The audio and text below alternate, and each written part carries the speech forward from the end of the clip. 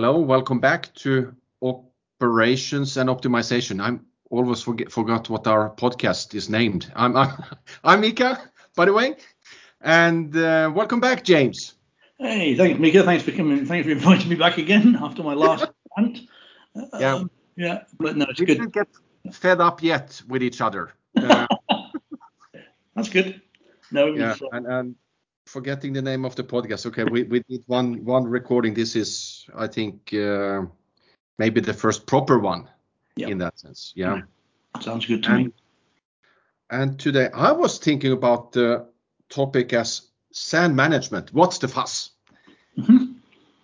And you might understand why, because we recently for Roxol held this tech talk on sand management, or how this can unlock production potential, and is a huge source for critical issues in terms of operability, shutdowns, emissions, etc. So maybe we start there, and maybe some of your reflections on that tech talk. And now I'm not asking for a 50-page report here, James, but okay, that's fine. I shall try not to give one this time. I mean, yes, we had the tech talk on sand management about a week and 10 days ago. I think it was quite eye-opening in the fact that there are a lot of ways in which operating companies, design companies that look at sand management.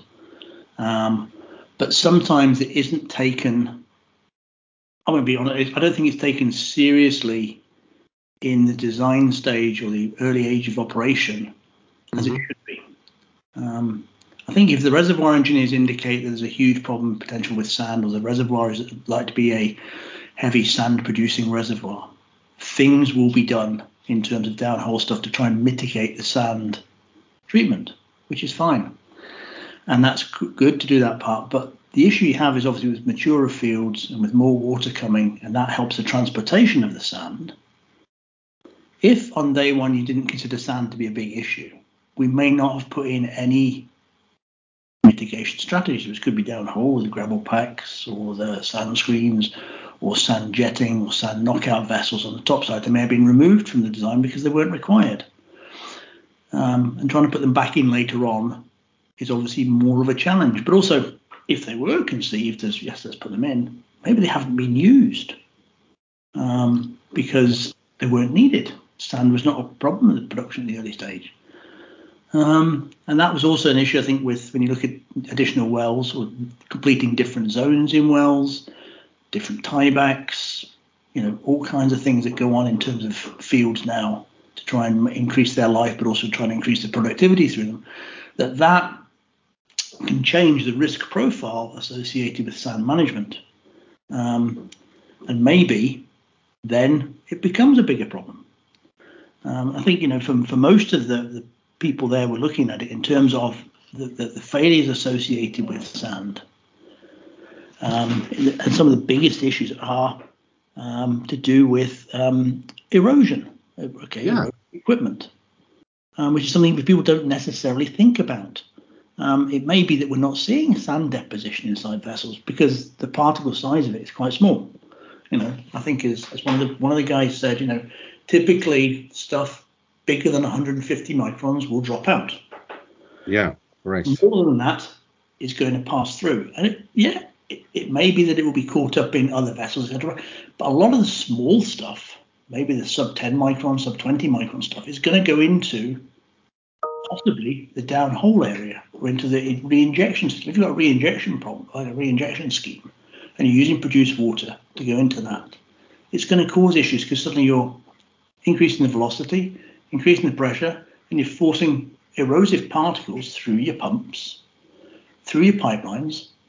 But also the volume which you're injecting can have a real detrimental effect on the amount of solid material you're putting into the reservoir. And I think as one of the operating company, I don't know if we can say who they were, but anyway, they were on the panel, and they said there's a definite correlation or a link between the injectivity performance and obviously recovery, which everyone's known about it, but it's actually been quantified quite well in a number of fields now. So the minute that the injection quality goes down, or the injectivity goes down, or the ability to inject goes down, there is a definite effect, a knock-on effect, on the cost or amount of oil that's being produced. And that is a direct loss. Now you can say, well, it's still, and everyone can look at their own economics and look at it as, well, it's still oil in place and this is what it costs. It's not the same as produced oil. It's a different value, but it's still recoverable reserves, which we're not getting back. We're going to delay getting back. And therefore you're also not meeting the optimized performance of the rest of your plant. So if you take it as a whole holistic thing, injecting it at one end and then producing it somewhere else and producing somewhere else is, if you're doing something at one end and affecting it, and then all the way through your other process it's causing problems or it's reducing efficiency, then it's something you need to seriously look at. And that was one of the major issues there.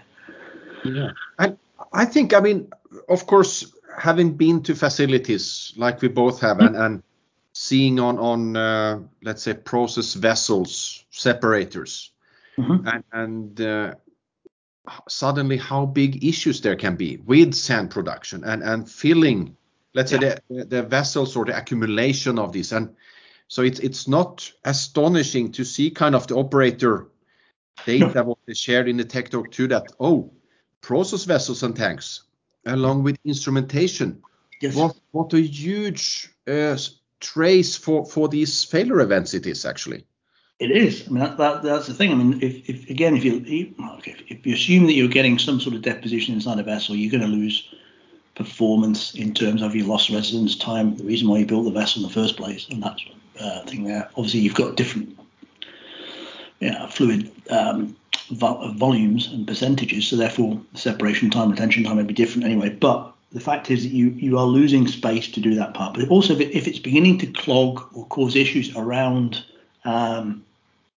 the instrumentation, or it's causing issues around the valves the liquids coming from the vessels, etc., is a big problem. And that is, and if you look at some of the wear that we've seen on lots of equipment, I've seen vessels that have been, people have said, well, we think we've got a problem when you go into them, and there's tons and tons of this stuff, and it's very, very hard to remove because it probably has been laid down for a number of years. And it's not just sand. That's the other problem. We look at this. It's not. If we say sand, it's not just purely sand. This can cause issues with reservoir fines. It can be scale that's adhering to it. It can be waxes, it can be asphaltenes, it can be LSA scale, it can be normal scale. So therefore you've got a huge issue then. You have some radioactive material inside there to deal with. In some fields now, it can be condensate where you have mercury as well adhering to the sand. And that is another big issue. How do you separate those two out? How do you handle them? Yeah. And the rules and regulations around disposal, discharge of sand or solids from fields and vessels has changed dramatically. In the early days of the oil and gas industry, possibly a lot of it just went over the side and away. People clean the vessels and it went away. We now have rules about the quality of material being discharged from a platform has to be within certain specification. If you can't achieve that specification, a lot of people still even then don't want to discharge it. They will now ship it onshore and it has to be cleaned up and treated then. So you can do that part, and there's a lot of equipment you can put in order to do that part in terms of compacting it, making it cleaner, getting out your vessels. But if you've already got a problem in your vessel, putting that equipment in, you have to be able then to use it, and that's the other issue. Yeah. But James, could it be? Of course that the profits can be enormous from this type of hydrocarbon production. Does operational efficiency or excellence really matter with sand management, which is so complex to deal with? But can we avoid that these days, really?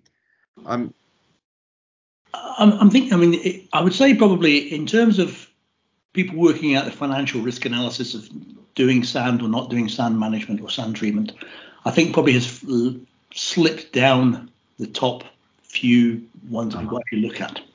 Yeah. Purely because everyone thinks, okay, we're going to produce sand, we're going to put in some mitigation strategy, or we've got this and we'll do that part. But they don't really measure what the issue is associated with sand. Sand monitoring and sand measuring is very difficult to do.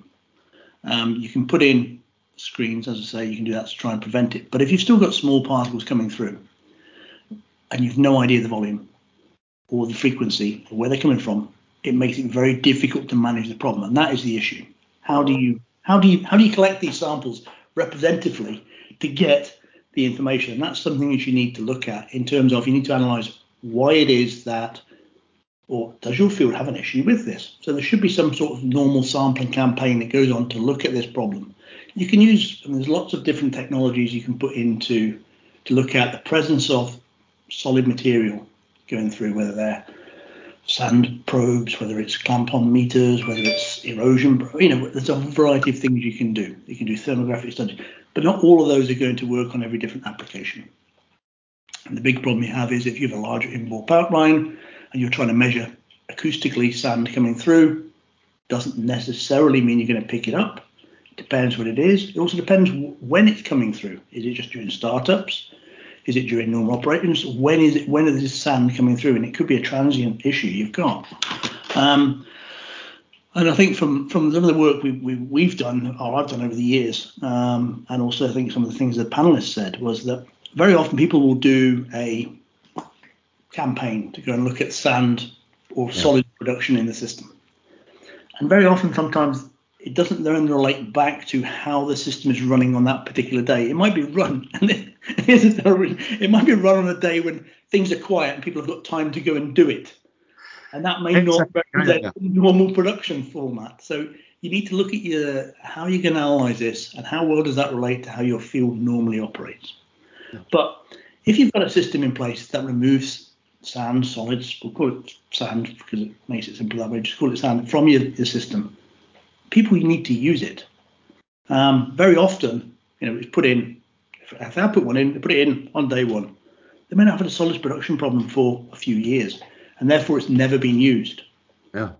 So when you then go and start it up in anger because you actually need it, you're hoping it's still going to work. You're also assuming that the bottom part of the vessel isn't already clogged solidly. Correct. With material, and therefore best jetting system in the world, if that's what you have inside your separator, is never going to remove that. And also, what happens when it comes out of the vessel? It then has to go through pipe work, or has to go through valving to get to an area to be treated. That also has to be made sure that that's been cleaned and looked after as well.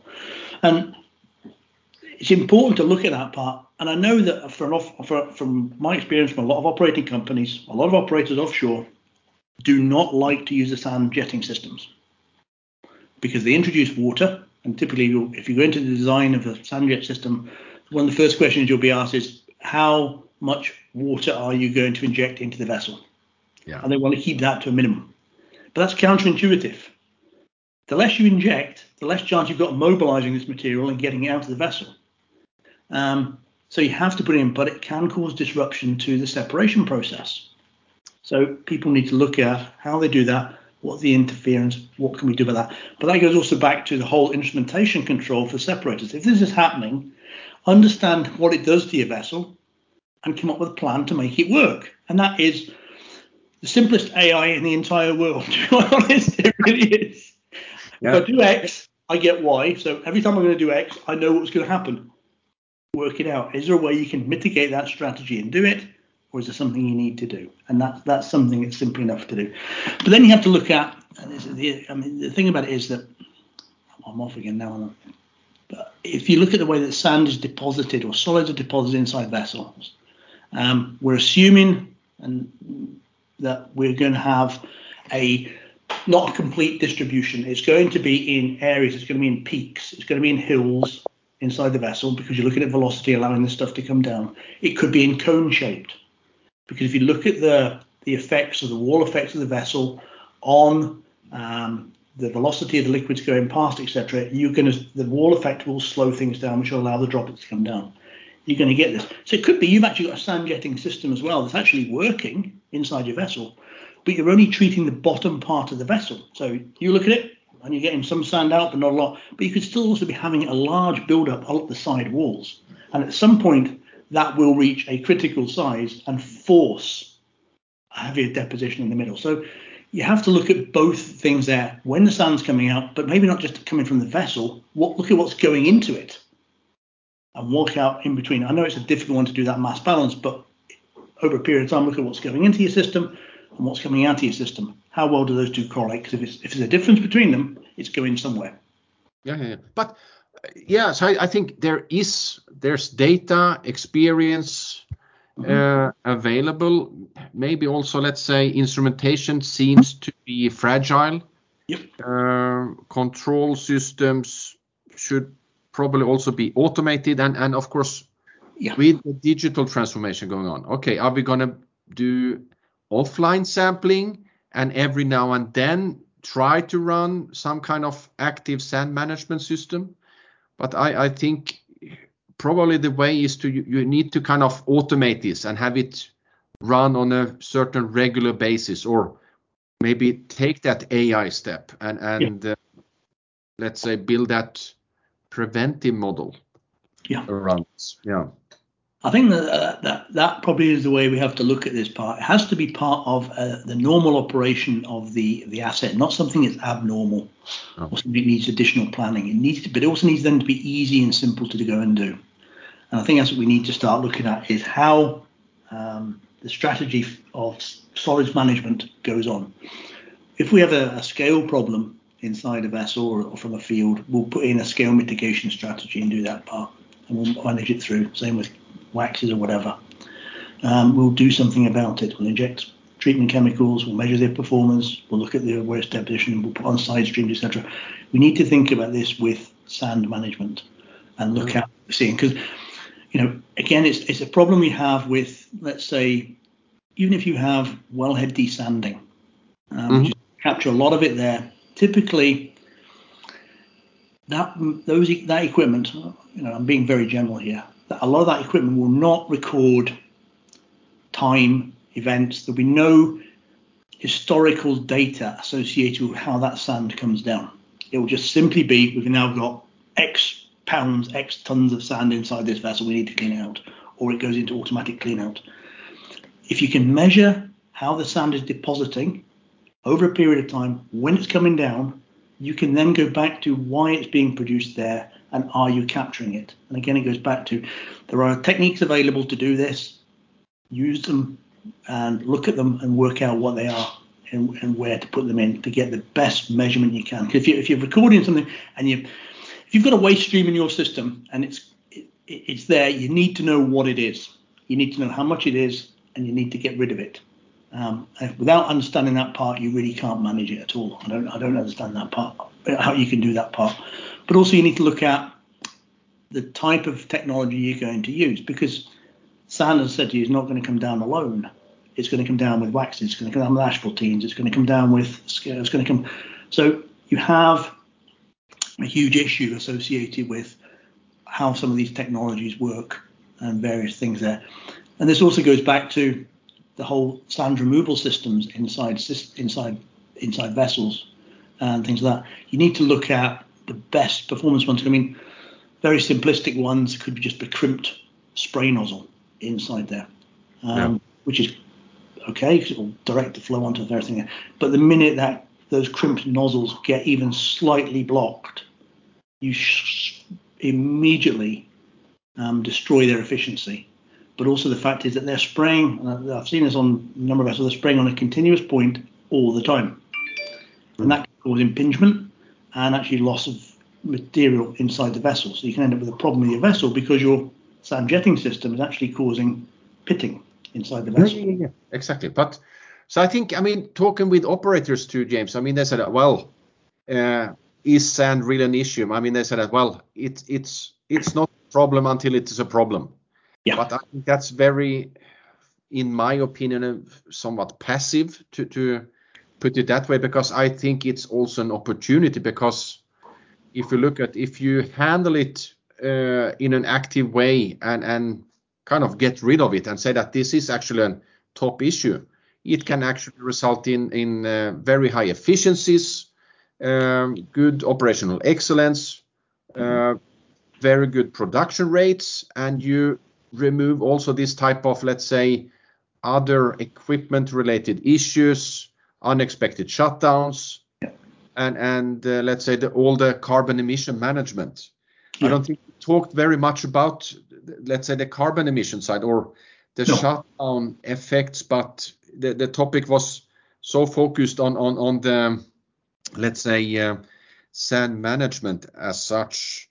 But I think when you say that, sand is not just sand. Maybe we need more, in a sense, forensic analysis, or let's say understanding from instrumentation.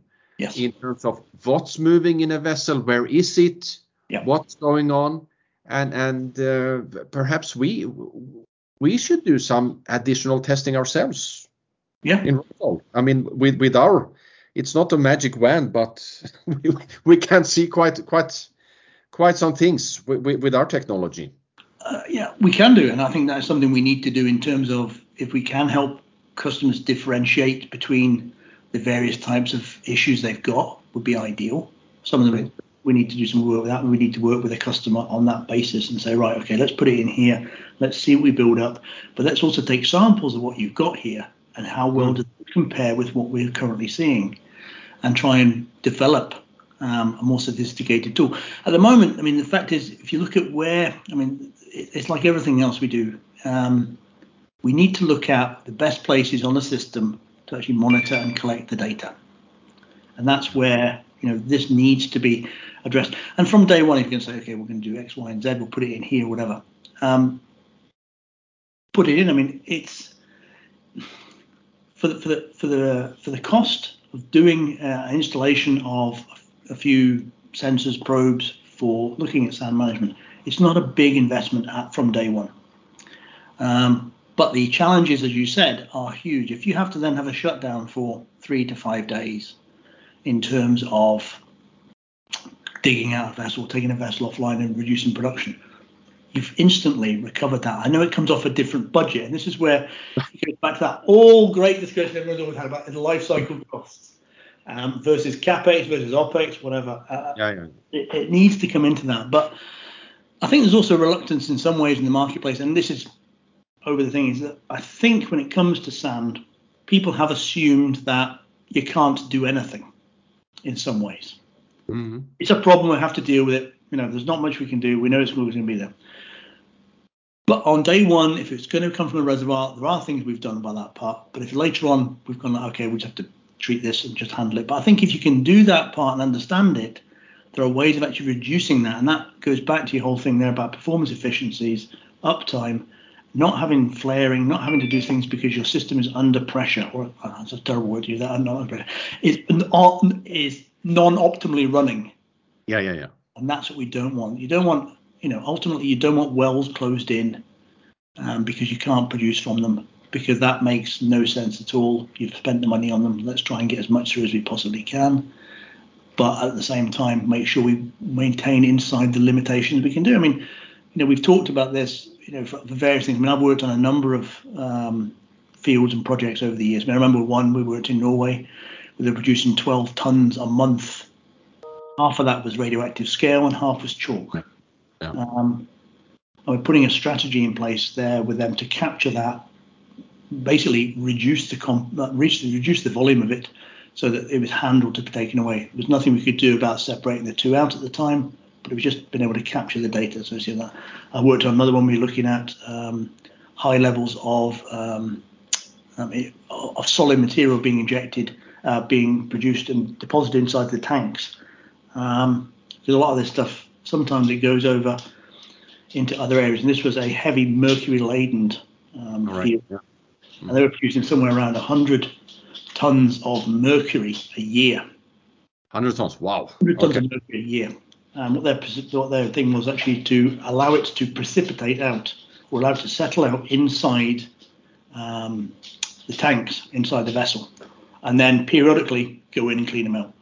Oh, I see. Okay. But they had no real idea how much was coming down, where it was coming down from, or wherever else. So it was basically a piece of guesswork. So it was a real... But of course, I think... I know this too. It's fragmented, or let's say still a silo mentality, CapEx, OpEx, or even putting the ESG side on this, who's taking care of what. But I think we have to look at the big picture and bring this together, and look at it that way. But also, what I think there needs to be a step up in terms of doing more intelligent, let's say, testing, development, maybe also this type of actually through AI or machine learning around this. And I think that would be really interesting to actually do something on. We're going to have to go down that route. I mean, the fact you're looking at, assuming that we're going to continue on with mature field development, we're going to produce more and more sand. We're looking for minimum amount of manpower on facilities. We're looking for trying to reduce the size, if we produce any more fields, etc., reducing the size, given the FPSOs, reducing the impact that they have and what they do, etc. So we're going to have to look at all the things that go into that. So if solids are causing issues with the process and that's causing issues with environmental performance, then you need to look at that part. But also if you're reducing the number of people offshore, then it has to become automated and you have to look at how you're going to manage it, because no one's going to want to mobilize large crews and no one's going to want to have to continually ship things to other places to be treated. Because the minute you bring it onshore, and let's be honest, the cost rockets upwards in terms of handling that, because the guys onshore have to handle it, and it's not in their environment. It has to be then met the specifications and what they're going to do with this material afterwards. So it's always been a challenge for that part, and you're looking at the right sort of companies that can do it ethically. What do you do with that part? And no one really wants to have, and if you look at a lot of the stuff in terms of the decommissioning part, I think one of the biggest problems that some of the companies are facing is that the amount of material that is in and around the platform that needs to be removed over the years and be taken away, that's also a huge cost. Okay, there's nothing we can do about that now, but it is going to be impact. So all we're going to see, I think, is that over the next few years is a slow increase, or rapid increase, in the ability to handle this material onshore, to deal with it. So therefore, you want to make sure that volume is as low as possible and as clean as possible, so that you don't have to have huge costs. And that again comes off a different budget. That comes off OPEX. It doesn't come off CAPEX. Yeah. Now we're back there again. Yeah. We are back there again, but that's where it all comes down to. And you know, it's when you're doing the CAPEX part of it. Yes, you've got a budget to try and get everything in by. You want to get it on the field because it's all money. It's being cost up front. You're not producing anything, so all the money is coming out from somewhere, and that costs money. And borrowing money costs money, and producing stuff beforehand, it causes huge issues. But the longer term scenario is going to cost you money longer down the line, and that then can affect the bottom line of whether or not the field's still viable. Yeah. Or our wells still viable? And you know, if you then go, okay, well, we can't produce those wells because we don't have the capacity, or our system isn't geared up for it, we can't control it, or they're problematic, then let's close them in. Then you've still got the cost of the decommissioning those wells and returning them. So it's not, you know, just by not doing anything doesn't actually help you at all either. No, exactly. I mean, still, there's this drive with, let's say, the changing the energy mix, decarbonization, or going carbon neutral. I still think, I mean, we're going to have oil production for many years to come. So these are also complex problems. We should look at how we can make it better and more efficient. And I think also the panelists we had in the Tech Talk, I mean, they said that, well, the industry needs to come together. We need technology innovation. Yes. And we need to look at the whole value chain and life cycle. And we can't just separate CAPEX and OPEX and ESG as various elements, not caring about the whole of it. And so it is also complex and challenging to do that. But I'm very certain that that's the way we have to go. Yes. Yeah. I mean, again, we talked about in the last one, and the fact is that, you know, for years to come now, we're still going to be producing, whether it's gas. I mean, we may say we're going to reduce oil because we can stop a lot of, issues with a lot of the sources which we use crude oil for. But we're still going to be producing gas because gas is still going to be part of the energy mix. It's going to have to be, because the life cycle or the time to build, let's say if we go with nuclear, to build a nuclear power plant, get it up and running, and that it's not 1 year, it's not 2 years. No. You know, it's 10, it's 20. It takes time. Yeah, exactly. Coming up to speed, and then that part. And also, where are you going to build them? There's a whole. I mean, that I agree that we need a complete mix, and I'm not doing that. And I've worked on some nuclear plants in the past as well. And yes, we need to have them, but where you put them, but then also what you do with the issues associated with the waste for that is a different question. That's a separate discussion. But that's true. I'm sure with the UK we've had lots of discussions about that in the past, about the sites for storing long-term radioactive waste. But it's not the only place. Yeah, it is. But also, as we've seen in various other countries, is sometimes where the location of those plants is not necessarily where the ideal place for them to be is because of environmental conditions. Fukushima, for instance, are probably a wrong place to build one, given the issue that could have happened, which was a tsunami. Nobody can see it, but it potentially was like, okay, well, where are you going to build it? Basically on top of a mountain, but then you've got issues. That's a different suggestion. Okay. We're going to have that part, so we have to still have a mix here. So for the next foreseeable future, we're going to do this. But all I can say is that I think the focus on when you're talking about the oil and gas industry over the next few years is going to be very, very intense. And we need to start thinking about, okay, how do we reduce the impact of the oil and gas industry as it stands at the moment? Because we're still going to need it. So let's look at what we can do. And this is in some ways, I'm going to say it's a simple one. It's a simple one, but it requires work and requires thinking about. I think the technologies are there to a certain degree. There's some things that need to be developed. But I think there's a basic building blocks at the moment that we could use to improve the performance, again, for the assets. And the minute you improve the performance, then you reduce their impact realistically. I think those words are, let's say, good ending to this episode. Okay. Yeah. So, but at the same time, I think we have to continue discuss, let's say, these operational issues and also sand. Oh yeah. I mean, there's issues throughout the entire process. Oh yeah. Sand is just one. We've talked about emulsions. We've talked about, but we haven't really gone into the gas stream yet in terms of how to improve that. Dehydration of gas, solids build up in gas. There's a whole variety of different areas there we can go in to look at. But the whole process needs to be looked at. I mean, it was probably a lot easier beforehand in the fact that, you had big, huge structures producing a lot. We had the ability to produce and switch off wells, etc. We don't really have that quite the same anymore. So we need to optimize what we're currently utilizing or what we've currently got, make it work efficiently, reduce its impact, improve performance. So we have a lot more to talk about. So yep, absolutely. Yeah. So hopefully we're not boring the audience either.